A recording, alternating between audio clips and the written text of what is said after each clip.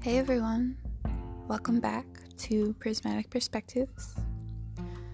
Today we are celebrating Scorpio energy by talking to two lovely Scorpios. The first is Leah, and we talk a little bit about plant medicine and the nature of death and rebirth, and the notion of the hero's journey, and what that means and what it makes of us. And after that, we chat with Kenny, who is also a Scorpio, and we talk a little bit about some comic books that they have found that have really felt interesting to them, that touch on themes of immortality and mortality, and kind of the carnal, messy truth of our bodies, and how that can show up in media. And we also talk about Kenny's time in Peru, getting to meet some of their family members there and learning about the culture and some of the differences with the land and how it affects the body. And then we talk a little bit about community and what community actually means and what it's for and what it does and how to build it. And after that, I think we're going to hear a song from a Scorpio that I love a lot named Samuel Nobles, to wrap things up. So yeah, I really hope you enjoyed this episode, and let's get into it.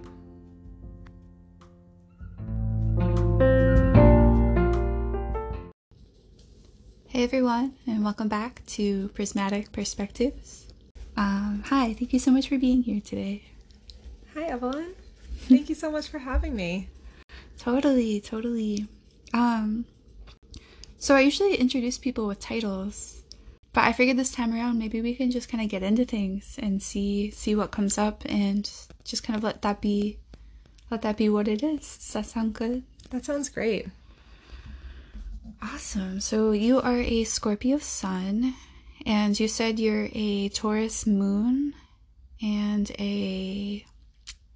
let's see if I can remember this, a Sagittarius Rising. Is that true? I am. Yes, I'm a Scorpio Sun, and I know because you're a Sagittarius. Mm-hmm. And yeah, my ascendant is in Sagittarius as well. So awesome. So is astrology something that you'd say you believe in or are curious about? I would say I have somewhat of a deep curiosity about astrology, and I can't claim to be an astrologer, or I don't necessarily hold that, because I feel like there's so much more to learn, but I've been exploring what's out there. I really love what you do here because I think just connecting the person or the person's experience to the idea of that horoscope sign is just such a fascinating way to look at things. And I think it really helps to make it more about the individual than about a blanket statement around like this group as a whole. So I appreciate how you do that. Right. Totally. Thank you so much. And we all know what it feels like to be put in a box. It doesn't feel very good. So instead, if we can kind of like inform the lives that we walk, I think that's really like a lot more empowering. Okay, so born as a Scorpio Sun in Western astrology means you had a birthday recently. I did. I actually just had a birthday a couple of days ago. It was my 33rd birthday. That's like super lucky. Is it? Yeah. Mm-hmm. I don't know much about what the significance of 3-3 or 333 is. It just feels lucky. It feels really lucky. And this particular year also happened to feel really lucky. It felt like I had some angels on my side. So yeah. Beautiful. I love that. And how did you spend your birthday? What did you do? Well, on my birthday eve, I saw some music. I really love the Grateful Dead, so I saw my favorite Grateful Dead band, which was really special to me. Nice. Barely Dead, Boston band. They're really great. You saw them play in Boston? I saw them play in Portsmouth, actually. They're touring right now, so they're cool. Yeah, they're kind of all over the place right now. But they played at a really cool place in Portsmouth called 3S Art Space. I got to dance all night. It was really beautiful. I had an experience the day before sitting with Combo which is frog medicine from South America, which was really cleansing. And I was really happy to sit in a really clean, just really present space for my birthday. And I felt like, I did a lot of dancing. And then on my actual birthday, I felt like I really wanted a lot of space and time for myself to just process and reflect over the past year, and really the past 33 years as well. Totally. It felt momentous. I don't know what it was about this birthday. And, sometimes in these winter months or going into winter months, especially like in New England, I can get a little down and feeling a little gloomy. So it's something I'm always aware of as I approach my birthday. But this year I felt something different, and it was a lot of light energy. And I also had a willingness and desire to spend a lot of time alone on my birthday. And I spent some time doing a really cool reading for myself with a deck that I love. So spending time alone on your birthday, is that like new for you? Is it unusual? That's new for me. I've really never done that. Okay. And I'm not a huge celebrator necessarily, but I'll often find that the people in my life want to celebrate my birthday a little bit more than I do. I don't know what that's about, and I love that my people want to lift me up in that way. But I've actually, I think it's been a number of years since I've spent a birthday alone, and it was really fulfilling. Totally. I actually try to spend my birthday alone like every year now, or at least like some part of the day. Because I feel like during our lives, like I'm the only person that's going to be with me the whole time, so I got to take some time to have quality time with myself. And, what better time to do it than a birthday, in Judaism, they say you have the most luck on your birthday. It's something called kismet. And it's not just luck, it's also kind of like ability to manifest. And that's like where some of the wish making comes from. Oh, I love that. Yeah. And just like the closeness between like you and your higher self, I think, is like amplified on the birthday. Totally. Yeah. Okay, so you spent some time on your own. What was that like? What did you do? It was awesome. I sat in front of my altar. I needed a little space to really just feel embodied in myself, and I really wanted to give a lot of gratitude for the past 33 years. Part of that being because there's been many ups and downs and many cycles throughout that time period. And so I sat with a deck that I love. It's this archetype deck by Kim Kranz, and I love this deck. It's based off Jungian archetypes. And I sat and I did a spread that was actually there's a guidebook that goes along with it. And the spread was based on Joseph Campbell's hero's journey, which is really an interesting concept that I'm still learning about, but I really relate to. And it's basically the cycle of a spiritual quest and what that looks like. And, the first item would be like what calls you to adventure. And then the threshold would be like what holds you back. And along that journey, you may reach numbers of thresholds, and sometimes you cycle back to the call and the threshold. And the call is really what draws you to adventure, or what draws you to your spiritual quest in the first place. So there was a 5-card spread. It worked through these 5 stages of Joseph Campbell's hero's journey. So it goes through the call, the threshold, or the obstacle to your leaving, and then the ordeal, which is the deeply profound challenge or dilemma that you face, but it's imperative that you face because that's where the growth comes. And then... What's that one called again? That would be the ordeal. The ordeal. So it's sort of a shadow self. And then the next step would be the boon, and that is the reward, wisdom, skill, or blessing you'll attain, which is interesting. And and then the 5th card, or the 5th step of this adventure, is the return. So the returning home. And then I think, traditionally, I think people on a spiritual quest tend to cycle through this process again and again and again. So it's not linear. It's, it's very cyclical, and it's integrative. It doesn't necessarily always happen in those steps. I think there's trials and tribulations throughout the way. And I think what I've gathered from this whole concept is that, obstacles are the stepping stones. So we need those in order to push ourselves into growth. So as a Scorpio, this is something that is very dear to my heart.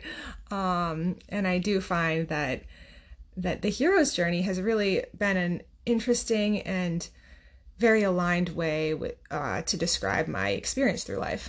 So yeah, it's really fascinating to think about this stuff. Like, I'm wondering, like, at what part in the journey does one become a hero? Or is it more about kind of like holding a certain attitude throughout the process that makes one a hero? And is it like you're a hero to yourself? I was talking to my friend about this the other day, and I just so I'm glad that it's coming up now too. Yeah, that's so interesting. And it's a good point. I think, I don't know, I wonder if the hero's there all along and really just needs some awakening or needs some stoking or some, I think the hero, it kind of goes back to what I was just saying. The hero really needs to overcome something in order to fully actualize. So, I feel like it's been one of the ways that, I've integrated challenges throughout my life is by knowing that they're really the alchemy that it takes to grow. So yeah, absolutely. It's so profound, right? Like, it's almost like the obstacle or the ordeal is like can bring out the hero in us, right? That's been there all along. Definitely, all of it, really. So anyways, I just want to take a second to pause because that's like a lot to think about. Yeah. Off the record, I could go into that a little bit more, but if you... Into what? Into what part? Into what I drew, but I also we don't need to get into I would like, love to hear about reading. it if you want to. Cool. Yeah. This is your pod. Yeah, you cool. know? Okay. I want to hear about it. Yeah, so I can maybe just launch and explain it quickly. Okay. No, take your time. Yeah. So I gave myself this reading, which I actually hadn't tried before in this particular format or this particular spread. But when I saw it, it felt like the right thing to do. And the card that I drew for the call was Thanatos, which is death, the Greek god of death, I believe. So that would insinuate that my call to spiritual growth was signified by some sort of death. And some sort of, deep need for transformation. And I think that's very Scorpio. I think I actually gasped out loud when I flipped my entire spread, which is, sometimes it's like, wow, like, how did they know? But this time it was really profound. So my call was death. My threshold. Wait, can we go back to the call for a second? So it sounds like that really resonated with you when you got it. I'm wondering, does it feel like was there something you could point to in your life that felt like that moment of the death being the call into your spiritual journey? Or was it kind of like a more general transition that you went through? That is a great question. I would say that the death was probably a death of self, a death of, really old paradigms, of old models of being that just didn't resonate anymore. And, it felt like I needed, at some point, I would say, somewhere in my mid-20s, I felt like I wasn't really aligned with the person that I was on the outside. And there was something more to really explore there. So that was probably the death of a former self was the awakening. Yeah. And then, so moving on to the threshold. A threshold is considered like an obstacle to your quest. And my threshold was the bardo, which is a Tibetan or Buddhist concept of an in-between space or a transience. So I interpreted that as being just sort of caught in between and maybe, maybe lacking some decisiveness, lacking some direction. And that's maybe been what's, where I've felt stuck in times in my life. And then that's really interesting because a threshold, when I hear that, I think of like a doorway, right? But not necessarily the part of the doorway that involves the door, but it's just like the space that you like would step through. So to have it come out as this like in-between space, the back and forth, it's like to actually make the choice to walk either on one side or the other, or to remain in the threshold. Right. Totally. And it's also a space where the veil is really thin. So I feel like on one hand, that can be like a tremendous gift. It can be a gift to have, just this very sensitive energy. On the other hand, it can be a little bit of a double-edged sword. So it's one of those things that, you have to, bring that into balance or use that gift in a way so that it doesn't become an obstacle itself, Right. Yeah, maybe we could talk about that a little bit later, but I would love to hear more about this reading. Yeah. So moving on, my next card was the Ordeal. I picked the Maiden card, which is, it's one of the earlier cards in the deck. It sort of goes along with the Maiden, Mother, Crone archetype, which is just very female related energy and also growth oriented, I think. So it's sort of, again, a cyclical thing of like direction and like, movement and growth from, an earlier stage of progression and into a deeper becoming of self. So for anybody who hasn't heard this idea before, it's basically like the three main stages of a woman's life, going from a maiden who's kind of like young and seeking partnership and very like springtime, and then the mother is kind of, I guess, self-explanatory, but even if you don't have physical children, it can be like kind of what are you nurturing, what are you bringing into being in this world. And then the crone is like at the end of your life with all this wisdom to share, which if you think about reincarnation, like we're kind of born the crone already, but then also like like you're born a crone into like the body of like a baby, and then you become the maiden. It's like very cyclical, like you're saying. Totally. Yeah. And I think too, it just like to relate it to like this ordeal, this sense of ordeal of going through this maidenhood, I guess, is, I think maybe to me, I interpreted that as being maybe a little stuck in youth and, and wanting the growth, but not necessarily knowing. And that sort of goes back to the in-between stage. Yeah, that was the Ordeal. But the boon, as Kim Kranz describes it, is the reward, wisdom, skill, or blessing you'll attain on your journey. And it's mystical, and it cannot be found in creature comforts. So my boon that I pulled was Healer. Beautiful. Which is awesome, because I think that, in my professional life, I am a counselor.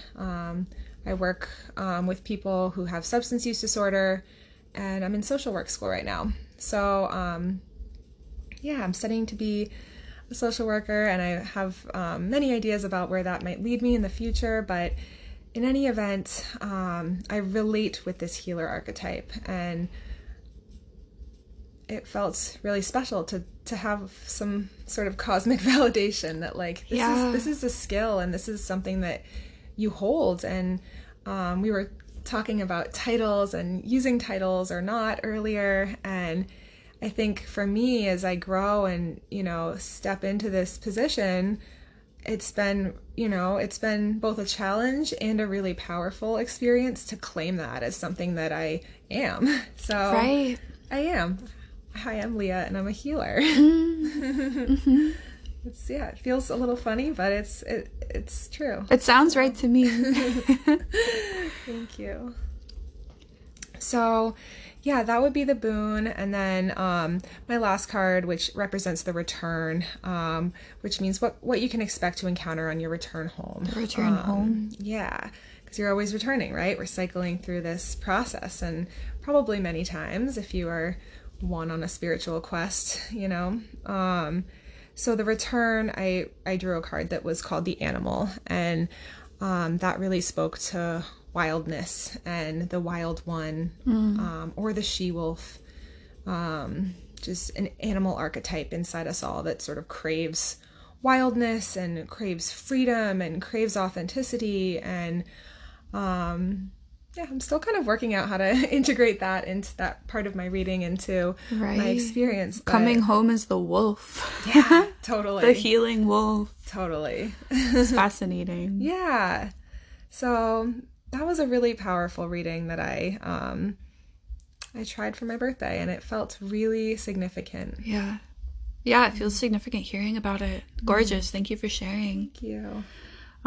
So I'm thinking a little bit about how sometimes the trials and tribulations that we go through in our lives become the ways that we are able to assist other people. And I'm wondering if in your work you ever encounter people in the bardo space. Yeah, that's a great question. I do encounter people in the bardo space, and I have a lot to say about this, actually. Yeah, I would say that actually working with people on some level of, the substance abuse disorder spectrum is pretty challenging in that in between, because, I think when working with any humans, or working with anyone's, story or their trauma or their healing, you can encounter levels of ambivalence and levels of not being sure and levels of stagnation and stuckness, and I do encounter that a lot. I'm actually not certain that this is the population I want to work with. It was something I was really drawn to at the beginning of my journey into human services, and it's something I'm moving a little bit away from. And I am really hopeful in the future to work with people that are like really ready for their spiritual journey and really ready for their healing. So people who are like a full body yes. Okay. But yeah, so pivoting, from that line of work to working with people who are like a full body yes. Yeah. Yeah, I mean, I see like a light in your face when you talk about that. So I think that's a really nice idea. Yeah. There's just a difference to be engaging when people are really ready for it, than to, and I think that's a hard part of counseling is part of, is being there and meeting people where they're at. There's always going to be a level of that, I think, as well. Like, and any kind of like healer or helper role, meeting people where they're at.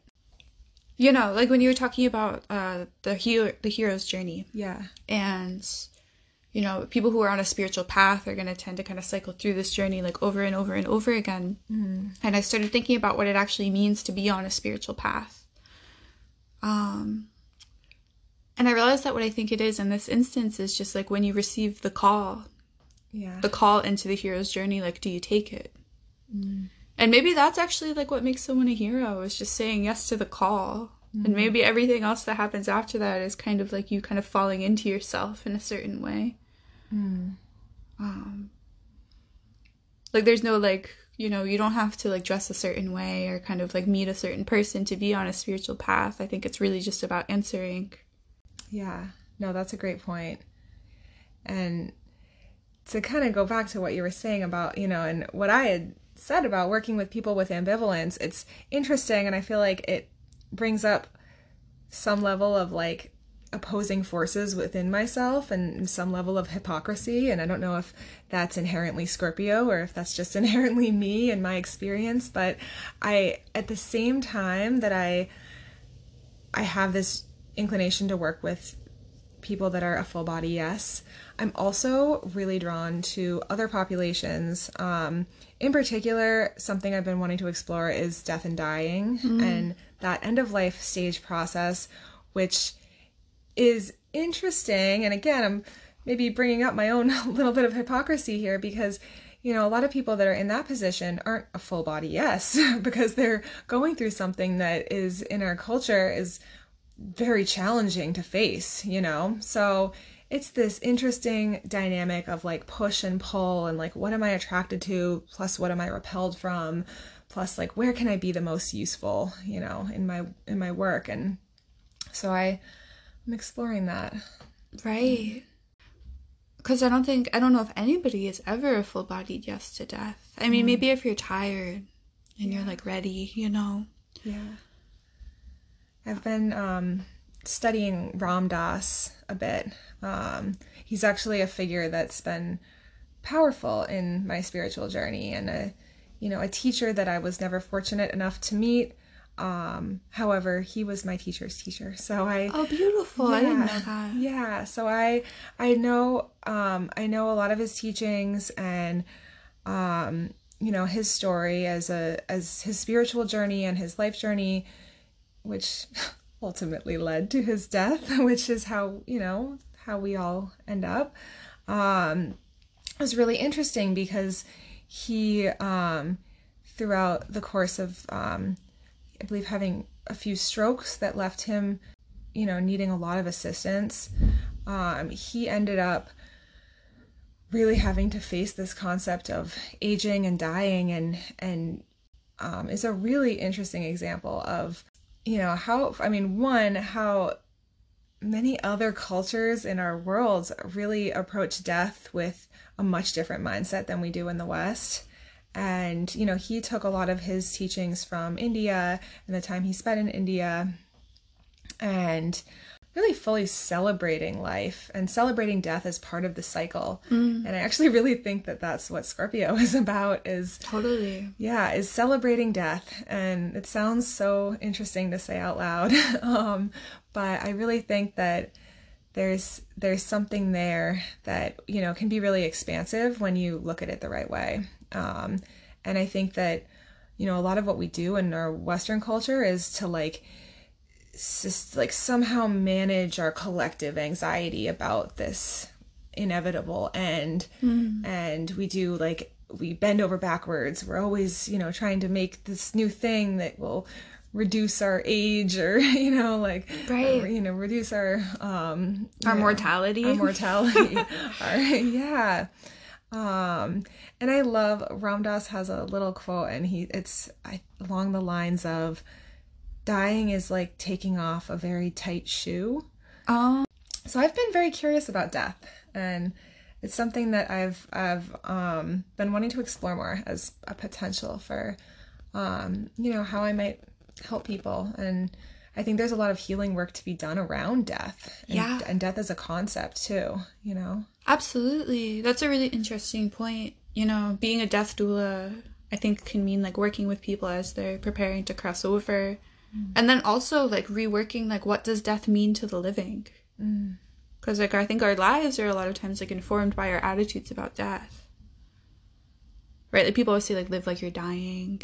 And I've never really liked that because I'm I want to build things. And if I think I'm going to die tomorrow, I'm not going to have a long vision for anything. Totally. But I also, again, the ambivalence, I see where they're coming from as well. To be present and enjoy the moment.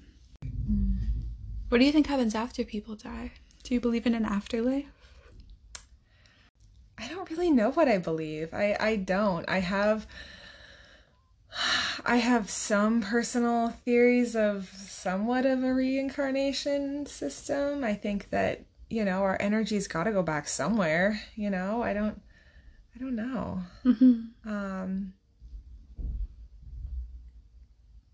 I think it's really, really cool to say that you don't know. Yeah. Right? Because who really does? Yeah. Yeah, people can pretend that to be, or people can feel so sure in things like this, and I guess that's faith, but to leave it open to the mystery is really brave. And I feel that's kind of a Scorpio thing too. The bravery and the relationship to fear.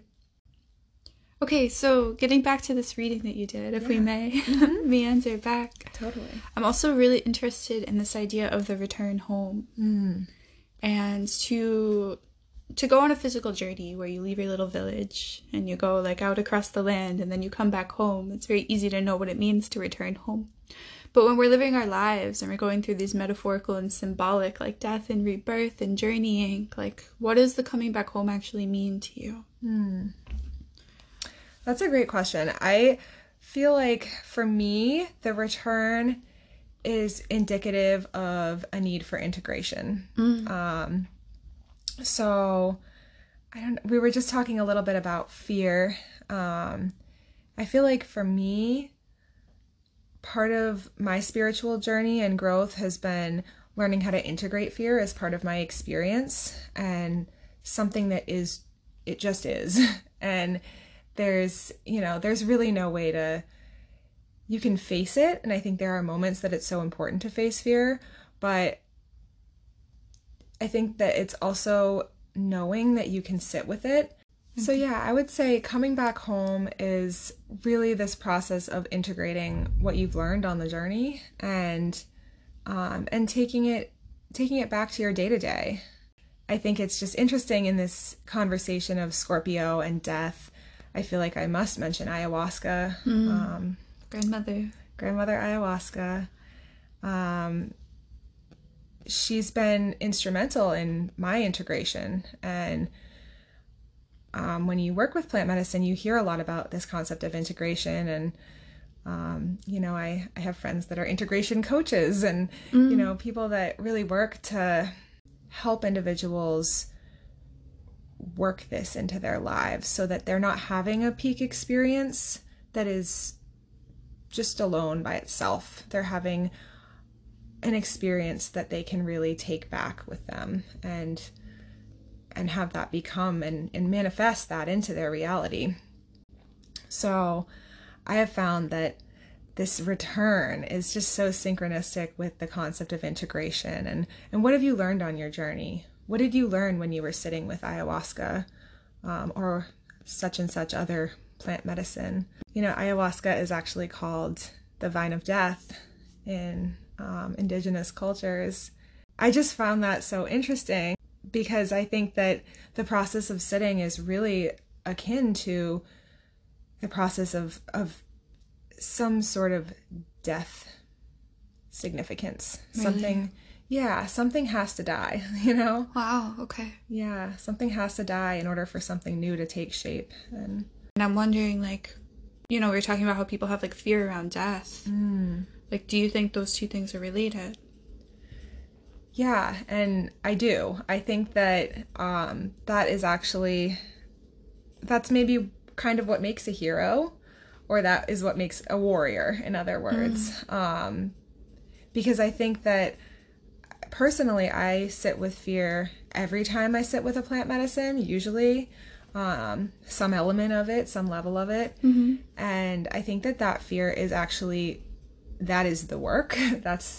It can't be it can't be overlooked. It can't be, as much as I want to say, oh, just breathe through it. I think there's an element of growth that happens with sitting with it and accepting that you're afraid. Oh, that's really interesting, because when you say sitting with fear, I just imagine breathing through the fear. But you're talking about something slightly different. A little bit different. Yeah. I mean, I think you're right. I think that there is an element of self-soothing that can be really, really fruitful and that is necessary as well. And I would say even more, I spend some time, in ceremony, physically holding myself through, through my experience.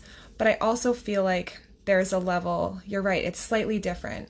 And it's being with the fear, and it's being this is okay. I'm shaking and, but I'm going to do this. I'm okay. I find that it's been incredibly self-empowering, and it's helped me in a lot of other fearful situations in my life. It's almost like a practice place where I can, in a safe space, experiment with sitting with fear. And that's part of integration, because then when I go home and I go into a situation like let's say, recording a podcast or trying a new thing. I was in Colorado last week and I went rock climbing. That's scary. Indoors in a gym. Okay. But still, it was a little scary. So, but I feel like that is really that's where the growth occurs. So. Right. It's interesting to think about the role of it too, because we often regard fear as like a thing that keeps us safe. Right? But there's a relationship between that and like the actual presence or absence of danger in a situation. And there's a relationship from that to our perceived level of control over a situation and our self-empowerment to navigate through situations that we can't control. So I'm just putting that out there. It's not exactly a question, but maybe just a few things to kind of think about as we move through. Unless there's anything that you want to say. Yeah, actually, that did bring something up for me. And I had listened to your last episode, so your solo soliloquy introducing Scorpio and Scorpio season. And I loved the imagery of the scorpion under the rock. I thought that's such a unique way to think about Scorpio, is to personify it into the animal creature that, the animal energy that it takes on. And it was a way that I'd never conceptualized it in that way. So I found that so fascinating. But I also really related to that. And I was thinking about a physical scorpion creature being in the desert and just sitting in that darkness, as you had mentioned, and that darkness being a safe spot. And I have experienced that in my life. And I feel like that kind of goes to this duality that we've gotten into a little bit, this like push and pull of like dark and light. And I feel like that's really been the theme, the overarching theme of my Scorpio journey and my hero's journey and my spiritual journey has been like, how do you sit with all levels of this human experience? And how do you mesh that together into a holistic way of being, Yeah. And it is so interesting that like there's this idea of being afraid of the dark, and like also the dark can bring us comfort. In tight spaces, they can feel limiting, or they can feel like home. And again, home, this idea of coming home and coming home wild, and then integrating wilderness back into whatever was going on before all these things were learned. Hey everyone. So we decided to take a little bit of a break. I noticed that the sun was going down over the horizon, and there were all of these beautiful pinks and oranges and golds happening outside in the sky, and it also meant that the room we were in became very dark. So we took a minute, take some adjustments, and move our bodies a little, do a little stretching. But yeah, you as a listener, I just want to check in for a moment. How are you doing listening to this podcast? Have you taken a moment to do any stretching that you need to do? Do you have some water that you're drinking as you're listening to us? Or maybe take an opportunity to hit pause and reflect on anything. Although many of the topics we've covered are in different areas, they do all relate to each other quite nicely. And I hope that there's something cohesive in this podcast that can give you some really generative things to think about and work with in your own life. So I think we actually met in Circle. But yeah, I was thinking a little bit about this like interesting connection between working in the field of addiction recovery and then also working with plant medicine. And kind of like wherein lies the difference for you between things like alcohol and quote-unquote drugs and plant medicine. Is it in the intention or in the substance itself? Yeah, that's a great question. And I work with that question a lot myself, and I have some strong opinions on it. I feel like there really is a difference. Yeah, I would say that in general, the potential for growth with these plants, and again, maybe it's not in a ceremonial setting, in a traditional ceremonial setting for everyone, but for me, I found that like being in that space really does make it a more mindful decision, or a more mindful action. And that, especially with proper integration, because for me, integration occurs before the event as well as after the event. For instance, for my first ayahuasca ceremony, I spent a number of weeks and probably a couple of months actually really preparing my body for what I was going to do. Okay. So in general, there's a pre-medicine dieta. Different practitioners do this differently, but in general, you're meant to abstain from harsh things that you might put in your body, anything toxic, any, fats, generally red meat, alcohol, other substances, at least leading up to ceremony, meant to abstain from sex, sometimes even like heavy, like spices and interesting. You want to be like as basically as sensitive as possible to receive the medicine. So like neutral almost. But also preparing my mind and also doing a lot of journaling and sort of creating a relationship with ayahuasca before I sat with her. So my first connection, I had a really powerful dream that I was in the Amazon, and I don't dream very much, but I had a dream that evening, I think, that I had said yes. So after deciding that I was a full-bodied yes to sit with ayahuasca, I had a really powerful dream that I was in the Amazon and there was a giant snake, and it was like bigger than this room. It was, it was as large as a tree, and it was cut open. This is a little gruesome. Do you remember what color it was? It was green. Okay. It's a big green snake, and it was cut open from stem to stern, which is a little rough. Okay. Love that, but just like straight down the middle. Yeah. Okay. And, I mean, it was, stuff was coming out, but splayed open. Yeah. But in any event, I was in the jungle, and I was feeling a very powerful message of like ayahuasca was there with me in that moment. And I've actually had ayahuasca dreams since then, after the experience, and as well as on the nights of sitting or after sitting. I've had some interesting ayahuasca dreams. But I've heard that from other folks as well, as having this experience of just developing this relationship with ayahuasca prior to sitting. So interesting. If she speaks to you. Yeah, so I actually I've not yet sat with ayahuasca. And for anyone listening who's not used to this language, sitting with ayahuasca means the same thing as like I haven't done ayahuasca yet. But I was sitting in meditation one day, and I felt like I'd been like researching about ayahuasca a little bit, and I kind of saw like an image of the vine flash, and I heard that I was supposed to sit with her at 33. And my 33rd year was supposed to be my first time doing ayahuasca, which is really interesting because you're 33, you just turned 33. So yeah, that actually has like been really interesting to me, because I probably would have liked to do it sooner. I was 28 when I received that message. So, but all things in timing. If that's what I'm supposed to do, that's what I'm supposed to do. That's absolutely fascinating, and I have chills. Not just because of the 33 synchronicity, but I also think that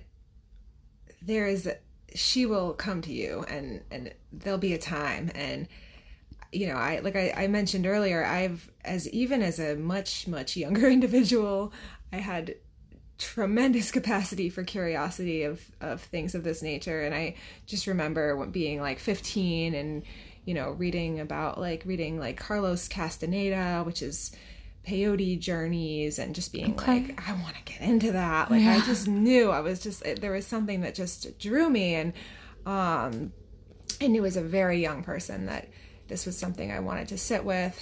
And I had experiences over time where I'd meet people that were, doing those kind of things. And I was always I was curious to know more, but I never felt like, I was never like, where do you go? I want to go do that right now. Like, it never felt like the right time until it did. And I'm really grateful that she appeared when she did, because you know, I've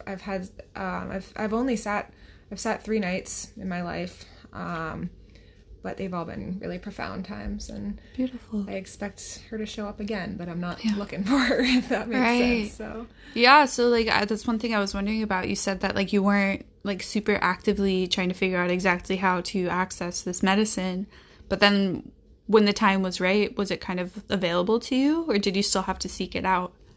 It was available. Yeah, it was something that a healer friend of mine and a medicine woman was had a ceremony, and nice. That was it just all kind of lined up, but there was a lot of work and preparation that went into it. So so you know, back to the original question, kind of like the difference between like quote unquote drugs and alcohol and plant medicine. Like something that I'm hearing about it is like one thing you mentioned is like the potential for growth, but like generative healing nature, or you didn't say healing, but you said like the growth nature, and the mindfulness and the integration. I think I maybe was picking up on that as well. I personally see things like, let's just give like cocaine a name, or let's talk about cocaine. That's a good example.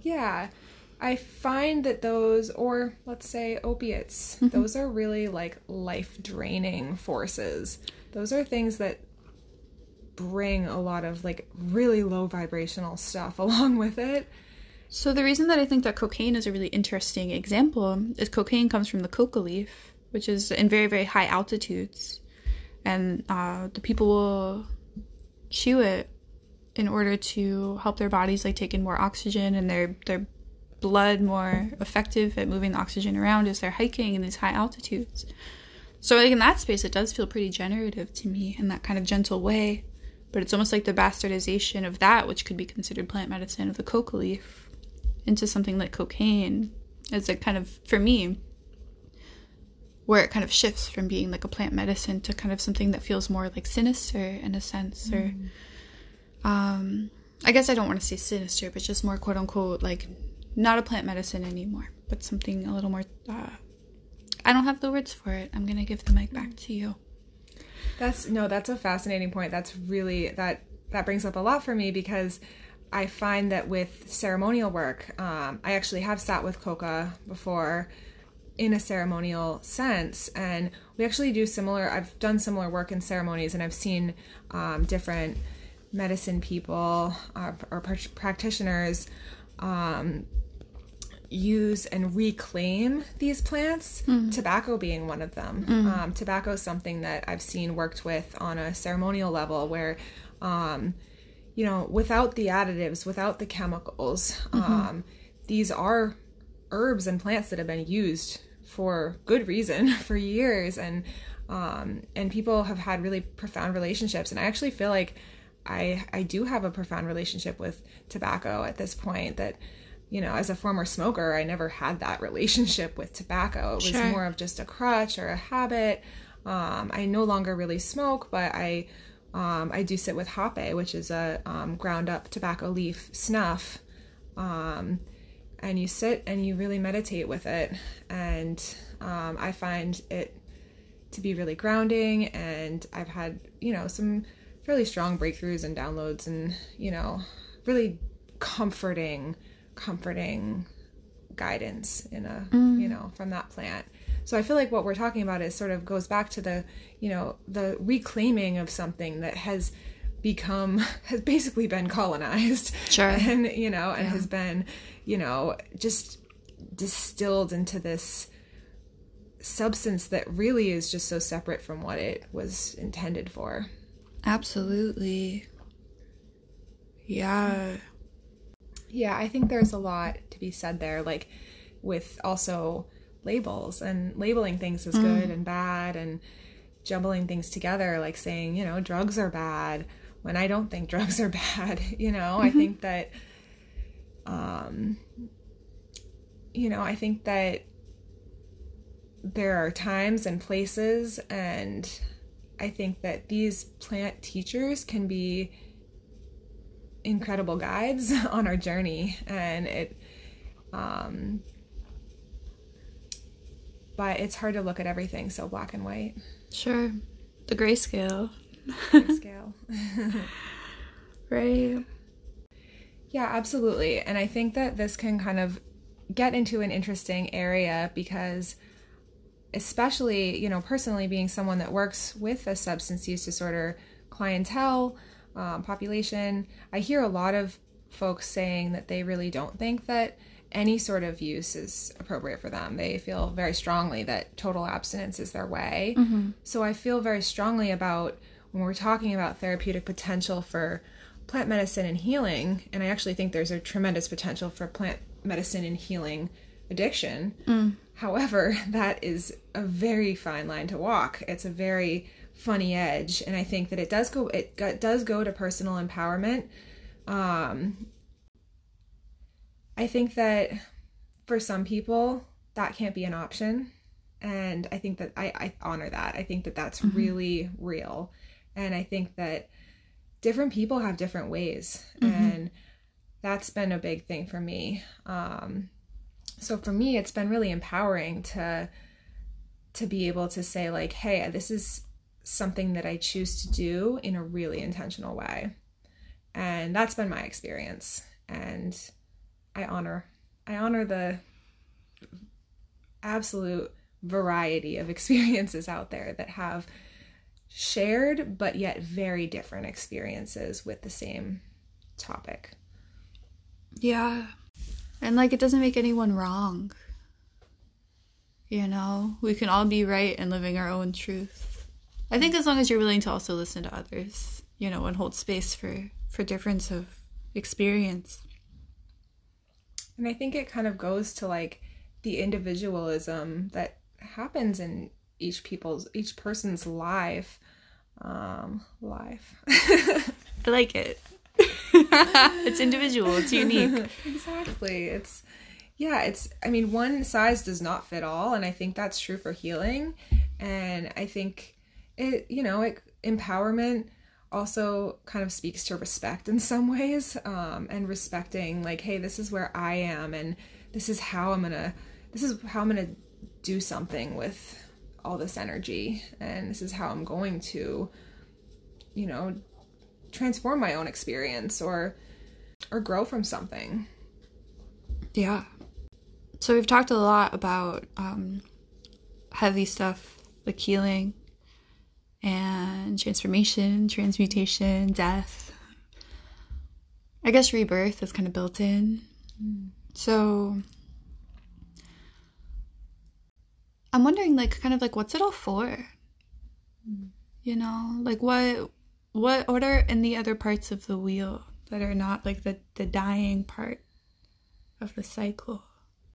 Yeah, we've undertaken a fairly weighty topic today, which I think it just goes hand in hand with Scorpio. It really does. I think it's hard to mention Scorpio without mentioning death and rebirth. And in my experience, the process of spiritual growth and the process of this hero's journey has really been an uncovering of a very simple truth and something that I need to return to, and I try to return to in generally many moments throughout my day. But that truth is just love, and love for all that is, and love for self. And that's really been my journey. It's been about compassion and forgiveness and love.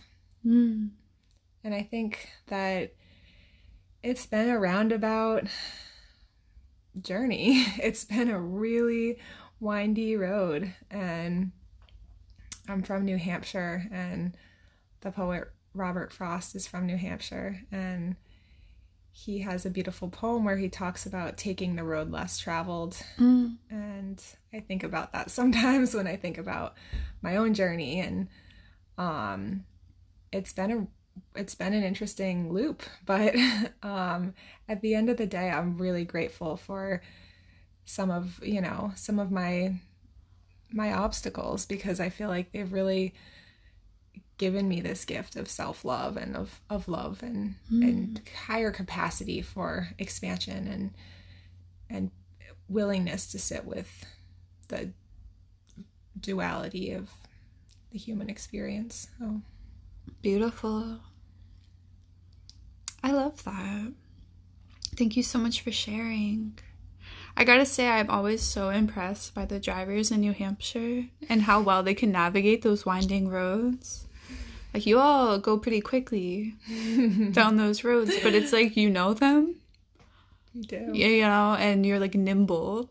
So like if something unexpected happens, like it's all good. You got it figured out. You know, and I guess that sort of thing only comes with years of experience of driving winding roads. I love that analogy. That's so beautiful. I mean, it was your analogy. And I relate to it. Yeah. But you teased it out of me, which was really beautiful. And also this idea that it all comes down to love, and that's what it's all for. And I love that it's cliche because it's universal, right? It's only cliche because it's true, to the point that people bring it up time and time again when they get to a certain point in their development. Well, it just speaks a little to the duality. And, you know, like I said, we covered a lot of the heaviness today, but I think at the same time, it really just kind of filters itself back out to both light and dark. And yeah, to me, it's a little bit like being around bees and, you know, getting that little taste of honey, but also having the sting. Yeah. Interesting. I'm so grateful for the space to have this conversation and to, you know, share a little bit about myself. That's been really, really unique. And I appreciate you so much, Evelyn. I really do. And thank you for having me. Yeah, totally. I'm so glad that you came and that you shared today too. And yeah, I appreciate your energy and your wisdom and your willingness to learn. Like, it's all so inspiring. Thank you very much. Yeah. Okay. Thank you so much for listening. I guess I'm wondering if we could do one last thing before we end. You have this deck here, the one that you did your birthday reading with. I was wondering if we might pull a card for our listeners. Absolutely. Amazing. And so I'm working with Kim Kranz's archetype deck.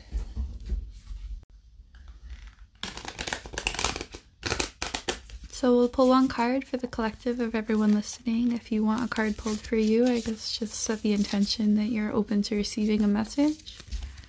And the practice of cartomancy and divination is a very Scorpionic kind of thing. We work with chaos theory, probability, and archetypes. What is it? Okay. The card that I picked was the Kiss. Oh. Which is the touch, the chemistry, or the sex. Before a first kiss, the air is electrified. Each breath is alive with possibility and magic. What will their lips be like? Their tongue? Do they want me in return? The archetypal energy of the kiss is a heightened sensation of merging with other, of letting in what was moments ago separate. Two become one. It is risky but beautiful business. These moments forever change us as we move past the solitary self towards union and acceptance. This card suggests true intimacy is around the corner, which requires bravery and surrender. When the kiss takes a non-human form, it may be experienced as touching the sacred, hearing a whisper, or being graced by a divine being. You will recognize the presence of the kiss by cold chills and an awakening of the heart. There you have it. It's very cool. I think that's like some of the more enjoyable sides of Scorpio. Totally. Absolutely. And I think it just speaks to the beauty of human connection, which is what we're doing here. Yeah, totally. That's like such a perfect card, I think, to end this reading with. And there's a moon on the card. It's like a crescent moon. And then there's like two people holding hands, but like only kind of. It's a really interesting image. Yes, thank you so much for listening. I hope that this was something for you. Okay, thank you so much. Have a beautiful day wherever you are. And good luck with your hero's journey. Hey everybody, welcome back.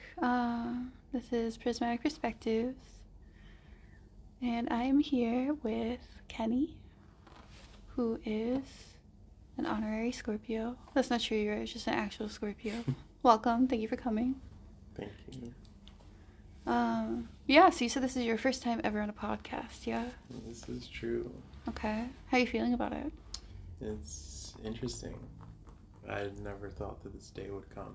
Mm-hmm. Now here it is. Mm-hmm. Yeah, I haven't thought too much about it, I guess. Yeah.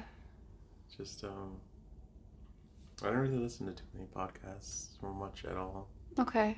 But it'd be interesting Yeah. to begin. Okay, cool. What kind of stuff do you like to do if you don't listen to podcasts? That's a good question. I read a lot You read a lot? of comic books. Mm. Technically, the very first comic I ever got was, actually don't know the number, but it was a Ghost Rider comic. Mm. Because, must have been like 10 years old. Some guy on a flight to Miami gave him to me. I forgot why he was talking to me and why comics came up, but then he was just like, here you go. Some really old Ghost Rider stuff. That sounds pretty spooky. Yeah, the cover was some like old wizard guy with an orb that had the Ghost Rider demon and also Johnny Blaze on it. Wow. And it was interesting. I haven't really followed up on Ghost Rider too much. So who is the Ghost Rider? Is he like a Grim Reaper or like a... He's like a stunt guy. Okay. He does like bike tricks and like big jumps and stuff. Okay. And he comes from like a lineage of that. So his dad was like, I'm pretty sure also a stunt guy. And his story is like, his dad gets like cancer or something. Mm-hmm. And then some sketchy guy who's actually like Mephisto, who's like an analog for like the devil, is like, yeah, I'll cure your dad's cancer. Just like sign here. Oh, just right. like agree, like Trouble. when I call you, like be sure to answer. Mm-hmm. And so that's when I think the demon is called Xanathos, the actual fire skull guy. Yeah. And so he traps Xanathos inside of him. I think that's like the Grecian god of death. Oh, maybe. Xanathos or something. Yeah, close to, like So cool.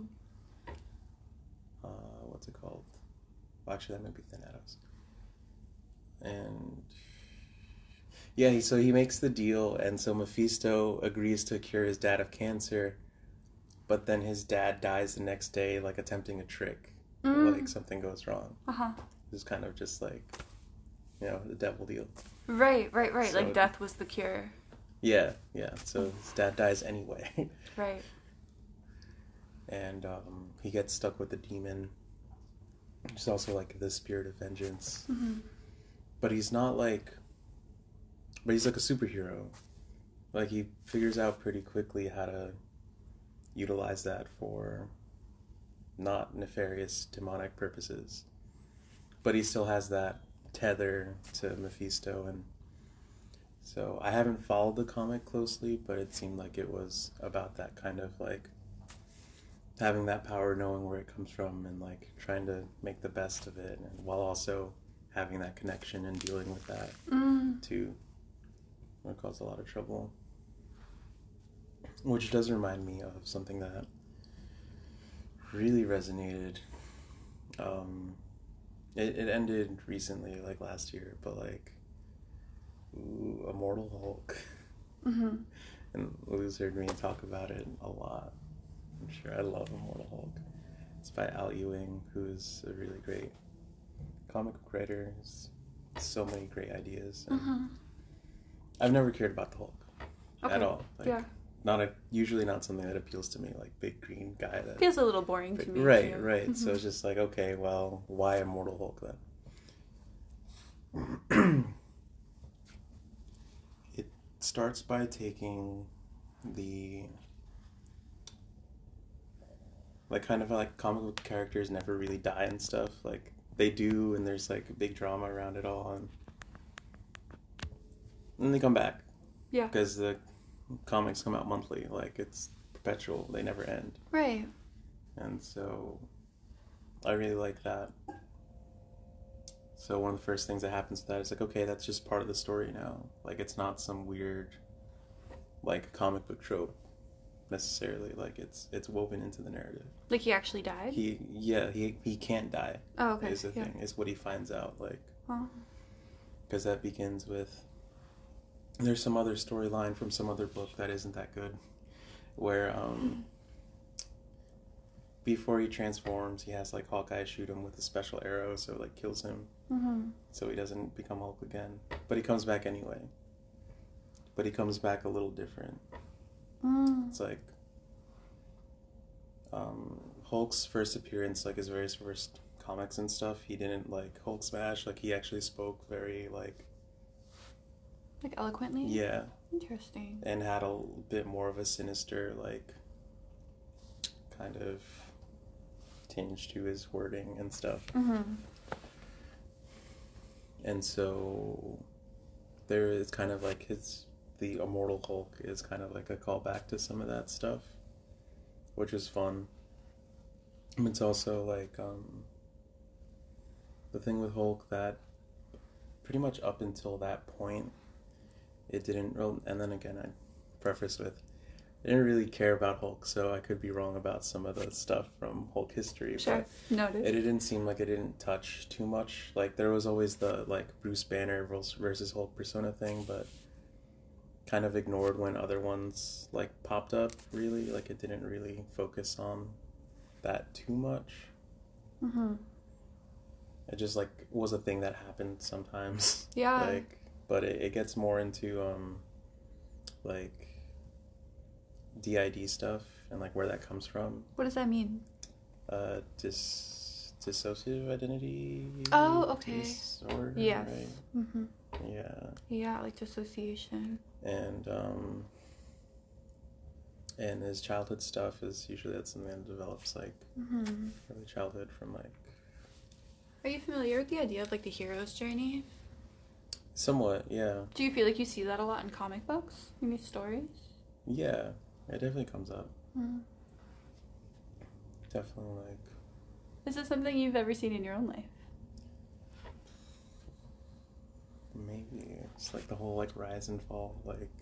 Yeah, so it's like there's like a call to action, and then the choice to step through the thresholds, and then like an ordeal you have to go through, but you learn a lesson and you get like a gift, and then you like return home new or different somehow. I'm sure that has happened in one form or another. Okay, cool. Thanks for sharing about the Hulk. I learned a lot. Yeah. Oh, but the thing with that that like resonated was just like it's just so well written, and just like it takes like all the little like it's a really good deconstruction of the character. And like it's just it's really good. Okay. And it's super like anti-capitalist and like body horror like book. It's very well drawn. Like it's probably one of the most beautiful books on the market. Beautiful body horror? Yeah. Okay. That's how I describe it. Sure, like, yeah. What do you think is beautiful about body horror? It's just like well, at least for that specific example, is like it's really grotesque. Or, like, that's kind of, like, the aim of it, of course. It's like, oh, but it's not just, like, gross out. Like, oh, this is, like, nasty. It's just, like, that's what happens when, like, bodies change and they move and are hurt and stuff. Like, things aren't, like, in a lot of other comics or TV shows or whatever, like, someone takes, like, a sword, you know, to the chest or something, and then they just draw a line there. And then just have a cut. And it's like, that's not what things look like. Right. Like, even when you just, like, cut your, like, finger a little too far with a knife, like, that's not what things look like. Right. Like, bodies are amazing, and they're really gross in those ways. Totally. And I feel like the depictions of all that is, like in prior comics, Hulk changing, kind of just like silhouette, and then he's big. But in this comic, you see all his bones breaking and stretching, and like there's this really cool scene where this like Hulk persona only comes out at night because he's like weak to sunlight and ultraviolet rays. The government finds that out pretty quickly, so they have these giant mechs that have just like UV rays come out. And there's this really cool scene where like Hulk is standing, and so the UV mechs come and just like shine on Hulk, and like his upper half just melts and bends backwards, and then in the center there is Bruce Banner, while his body is melting off of him, and it's just like so wicked. Yeah, that's a lot to unpack. That's like a really powerful image. One of the ways that the government like ends up like capturing him is they cut him into little parts and put him in like individual jars very far from each other. Whoa. But just the Hulk part, not the no, Bruce Banner part? The whole thing. All of them. Okay. Yeah. Interesting. I mean, I feel like I felt like that in my life sometimes. Like I'm like placed in different places. Yeah. It's important to go back and get them. Yeah, and that's what ends up happening is they all like through sheer force of will like make themselves come together again. Oh, interesting. Eventually. Yeah. And I think if I remember correctly, there was like a person in between all the jars, like a security guard or something, and just smashed. Just lost in that. Whoa. And so it ties into a lot of like why he comes back, like life and death stuff. There's this figure that he's connected to, kind of like Ghost Rider and Mephisto, called the One Below All, in this kind of like hell thing zone. And every time he dies, he has this memory of going through a green door, but he never remembers what happens on the other side when he comes back. And what do you think the green door represents? It's a good question. I feel like it's really like, right, it's what he steps through to come back. If he doesn't go through it, he doesn't come back to life. And I think it's like that decision is important. Yeah. Like he doesn't remember what happens back there, but like he has to decide to walk through it and come back. And does he choose to every time? Yeah. Wow. Yeah, it can't happen without him walking through. That's cool. I feel like we all have moments in our life that are like that too. Where like we don't know what's going to happen, but we know there's like something we must do. Yeah. So I always thought that was really interesting, and like he doesn't remember it, but of course as the reader, like you get a lot of insight. And like so he sees all kinds of figures there, like his abusive father and like other people from his past and stuff, and it's I mean, it doesn't sound like a fun place, so that probably makes it easier to leave. Right? But yeah. And it's like an important part of the process. Yeah. Cool. So, speaking of being in different places, have you lived many places in your life?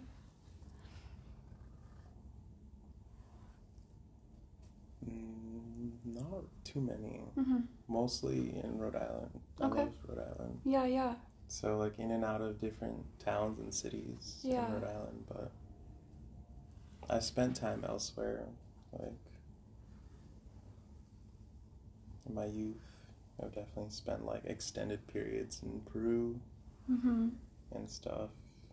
Yeah, you said you have some family from there. Oh, yeah. Okay, so you were there a couple months ago. How was the trip? It was a lot. It was very chaotic. Poorly thought out. Okay. But it really worked. It really, like, things worked out. Yeah. As they do, and it was a lot of fun. That's cool. Definitely stressful at times, but, like...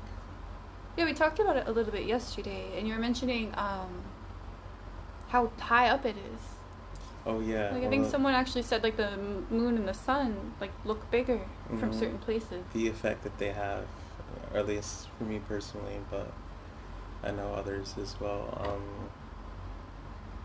I definitely felt it, like that presence, like the sun, like burns. Yeah. Like obviously the sun burns, but like going from like basically around sea level to 11,000 up in Cusco, one of the many places we were, like it burns. It's just like big fireball, and it's just like now we're so much closer, and I think that was part of why I wasn't feeling well. Like it does not do good things to me. The sun. Right. But it's interesting, like Scorpios like live in the desert and they hide under rocks until the sun goes down. Yeah, and then That and kind of then vibe. like when the moon was out, like it's huge. How did that make you So feel? it's like brighter.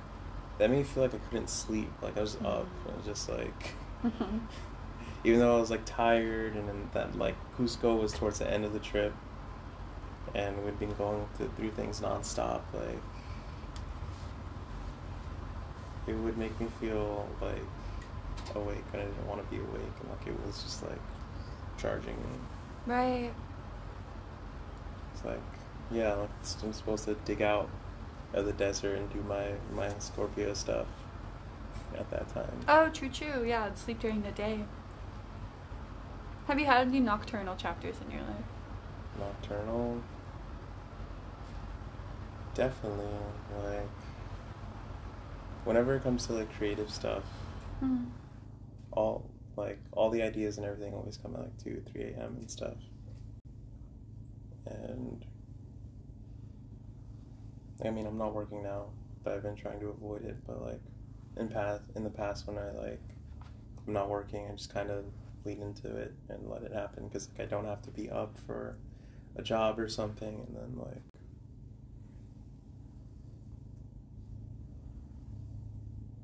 I think like 2017, 2018, Yeah. I started finally doing more music and being in more bands and stuff, partially because like I would just be up all night and just It's like a more creative time for you, so you wound up writing more music.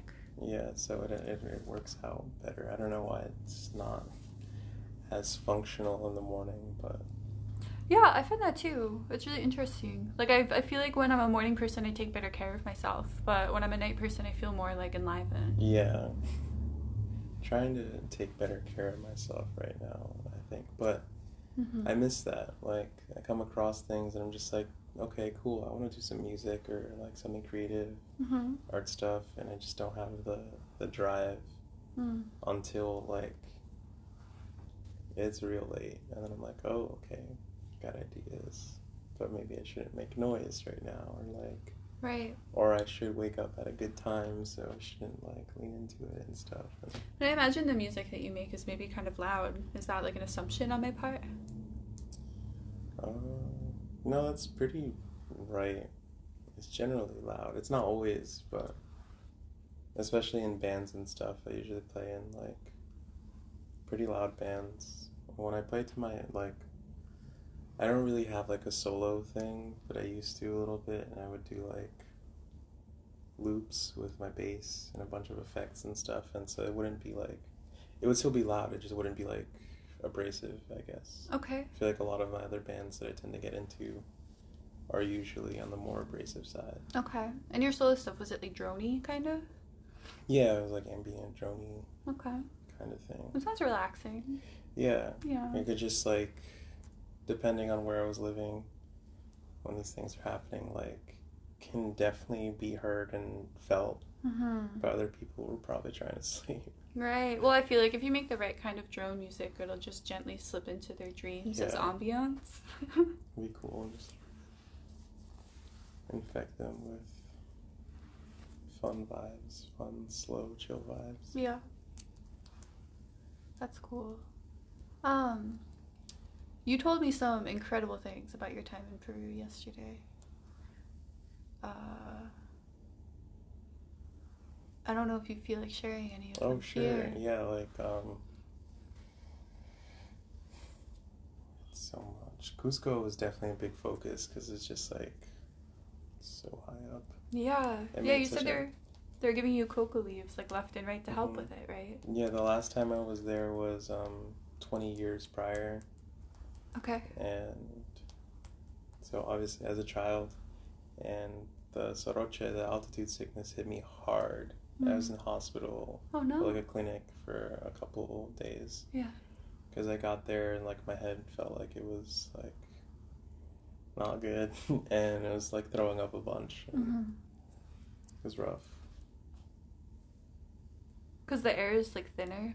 Yeah, the air is thinner, Yeah. and like things are just really different. The environment's so different. Like the thing with the sun and the moon Yeah. being so much closer, like it just changes everything. I can't imagine. Yeah. Did they give you coca as a kid? I don't remember. Yeah. In the clinic they definitely gave me some weird like fluid thing. Okay. It tasted really bad. I remember I took a sip and it started making me like gag. So my bright idea was like, okay, well then I'll drink it all really fast. Did it taste like a chemical bad or like earth bad? Yeah, like a chemical bad Okay.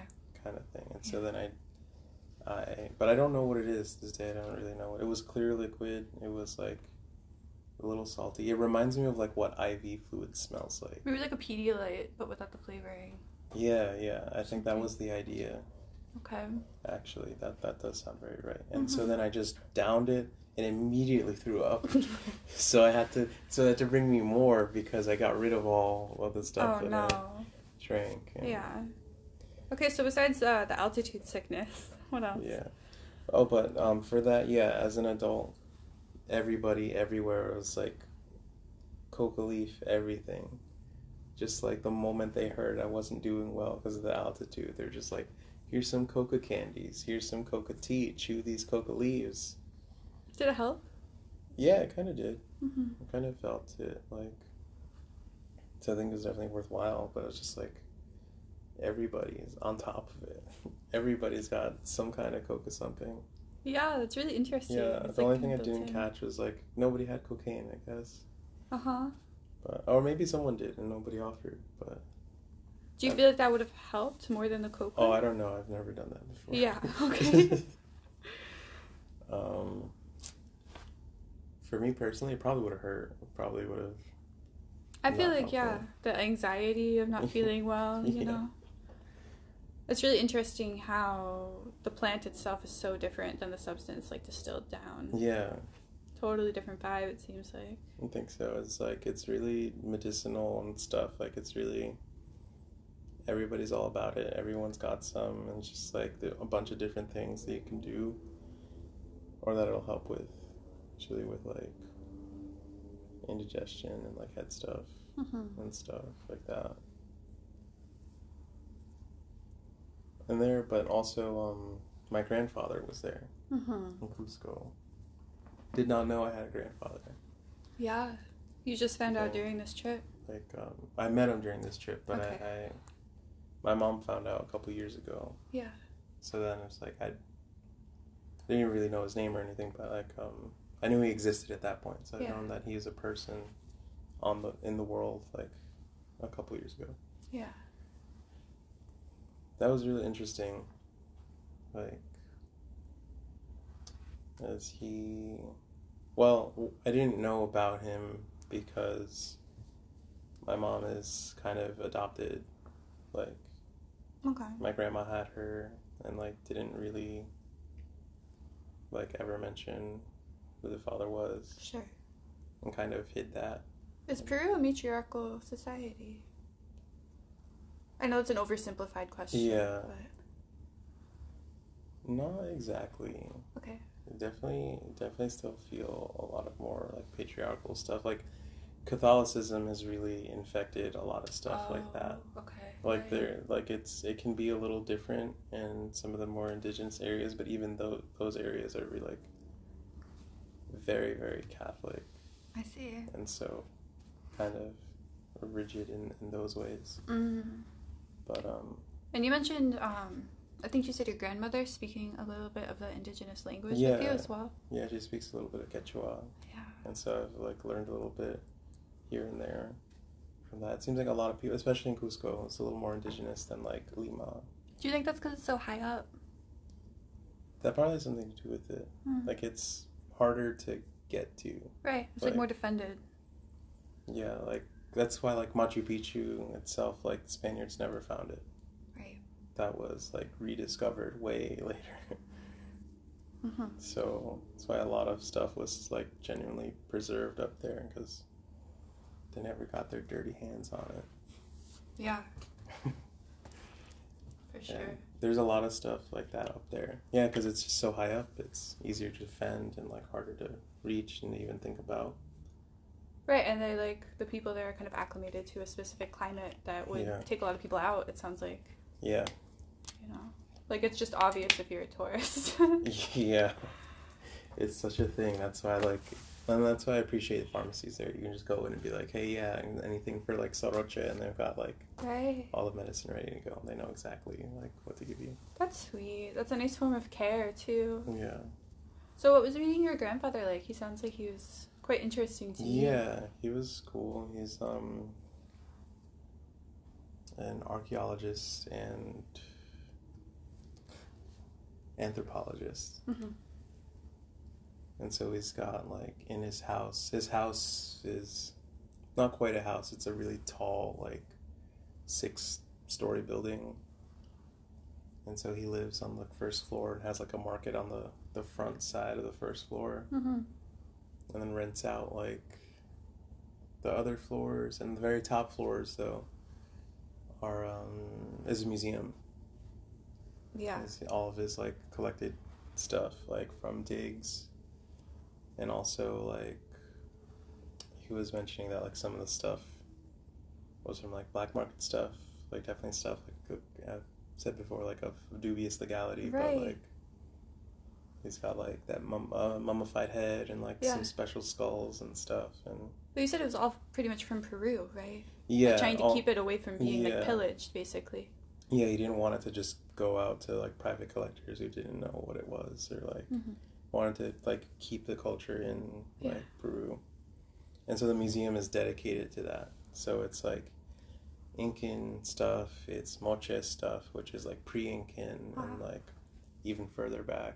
Do you know like what year that is? It's old, right?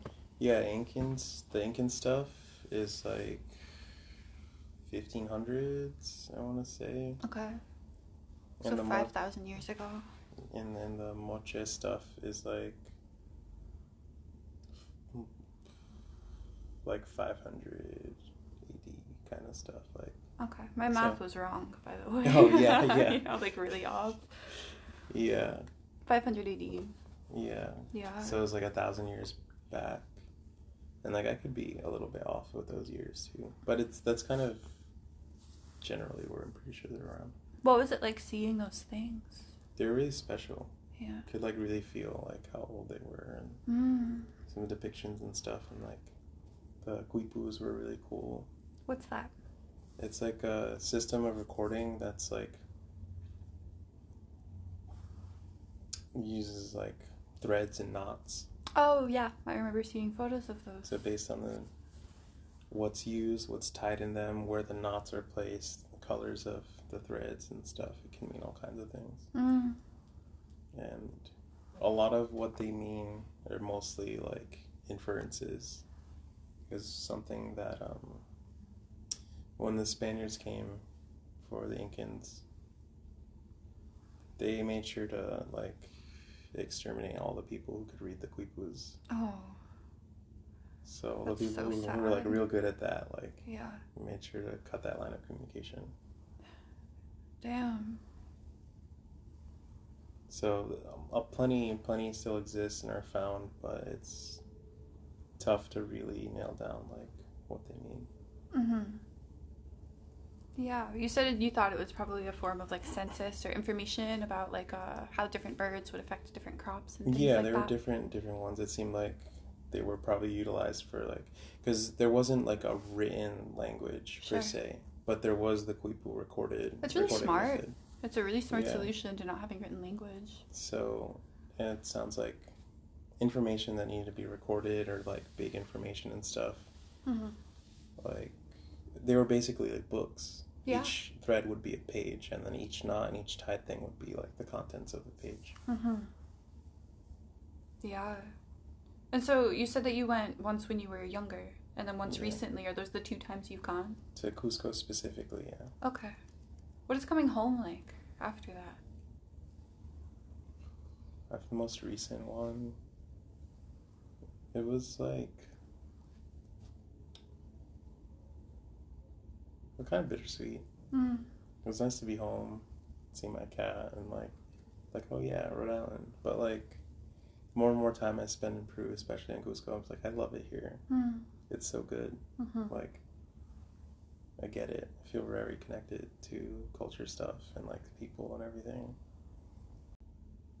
Like, encountering people that really seem to have some understanding of what a community is.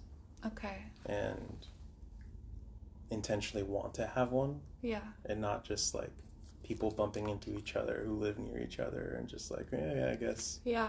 I talk to that person sometimes, but like, it's like, well, that's my family. Like, what do you think makes it community, as opposed to bumping into people you live near? Yeah, I think intentions. Okay. Intentions are a big one. Like,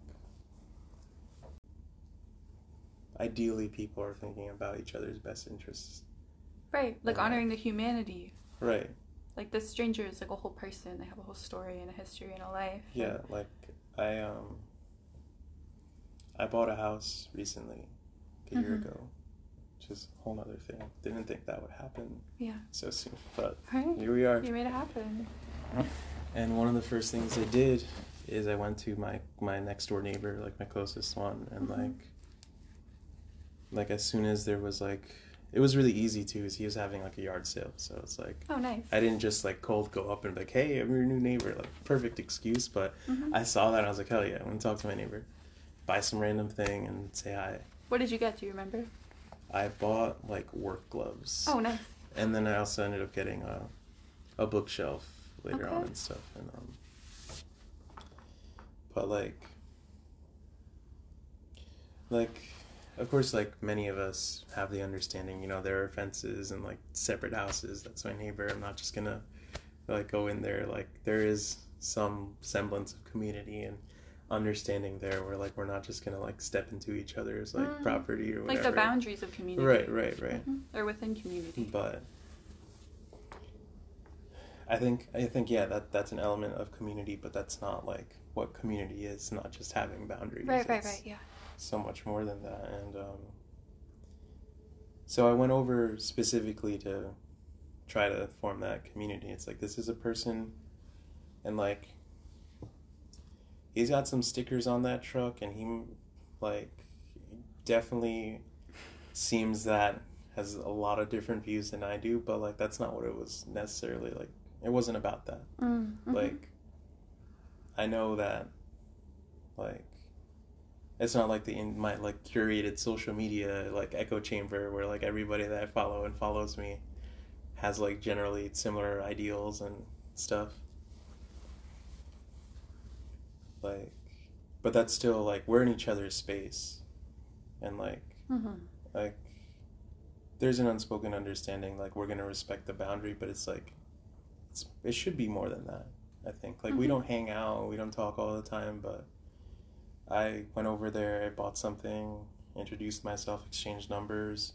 So if anything comes up within the community, or if there's an issue with something I'm doing or anything, like, just talk about it. Yeah. Because it turns out we're both people, and we share that space, and so nothing has really come up, but like I've mentioned, like, oh, I do music, so maybe if I'm loud, like, maybe call me before like the cops or something. Totally, yeah. And or when things are going down like in the community, like in the neighborhood. Yeah.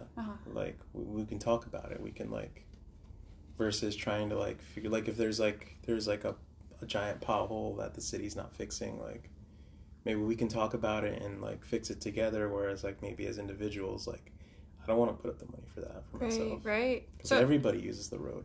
I'm hearing like an acknowledgement of shared space, an acknowledgement of caretaking of that shared space, and being able to communicate with each other before having to call in like outside hierarchical forces. And so like any mediation stuff, like I don't even think that it's there's definitely many steps before someone else needs to come in to do that, and like right, and you don't have to be the same.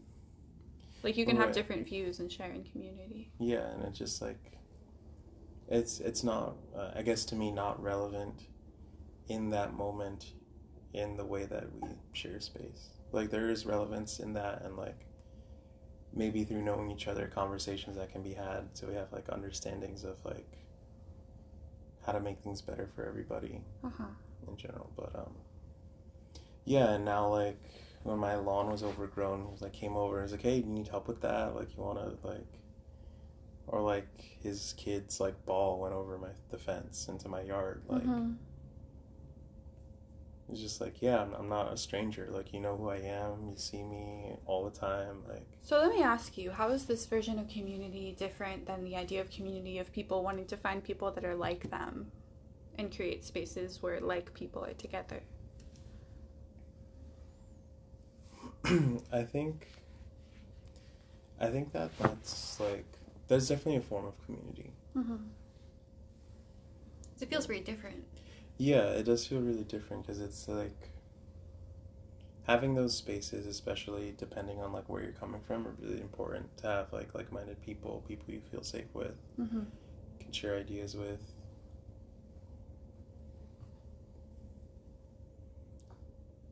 I think the difference is like comes in like the material world, like tangible reality, and, like people, because like it's really easy to shape on the internet or like going to certain spaces that are drawing people, but like we all live in like neighborhoods, towns, cities, states, and like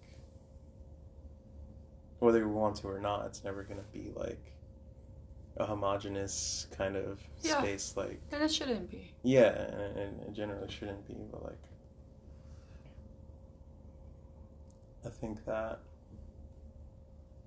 it's easy to lean into those spaces and then just like pretend nothing else exists. Yeah, like there needs to be a balance between the two types of community that we're talking about, and then that leads to a lot of issues that I don't think that like a lot of the people that I have like issues with, and I don't think it necessarily stems from that, but I do notice a pattern that they like, that's the communities that they choose, just like people who fully agree with them and like just say yes to everything that they do and ask for, and like I think like one of the functions of a community, the type of community where you're like with like-minded people, one of the functions of that is to give a sense of security so that you're able to go to your neighbor that has different views than you and interact with them in a space that's grounded, knowing that you have people, you know, in the area that do have, you know, your best interest in mind. Yeah, that's what I think. That's what I think would be like.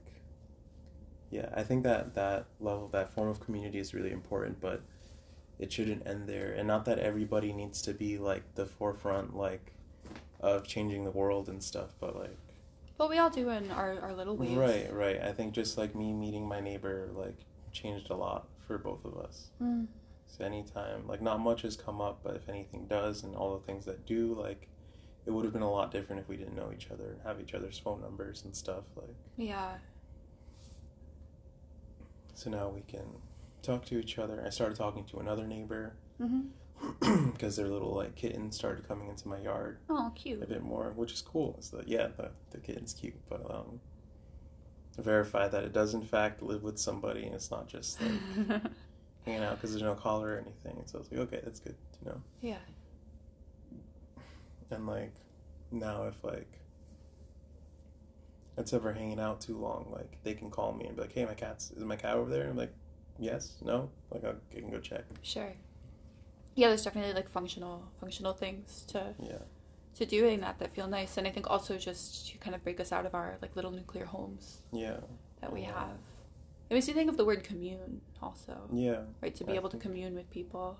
So now like I feel like it's really easy to like other and dehumanize like people you don't know at all, and it gets a lot tougher when like you start engaging with them and you start realizing like, oh, that's a person with a name and like friends and a family and a job and that lives right next to me, like I think it makes like it makes people more compassionate. Mm. Like, even if they wouldn't necessarily be considered so, like, just like being forced to face, or not forced, but like facing those acknowledgments that like people are people. Right. Like, regardless of what you think about like their identities or if they're holding a prejudice towards you. Yeah, that's just like, because that's the hardest part for me to swallow. Yeah. Right. Yeah, that's something I've noticed. Like,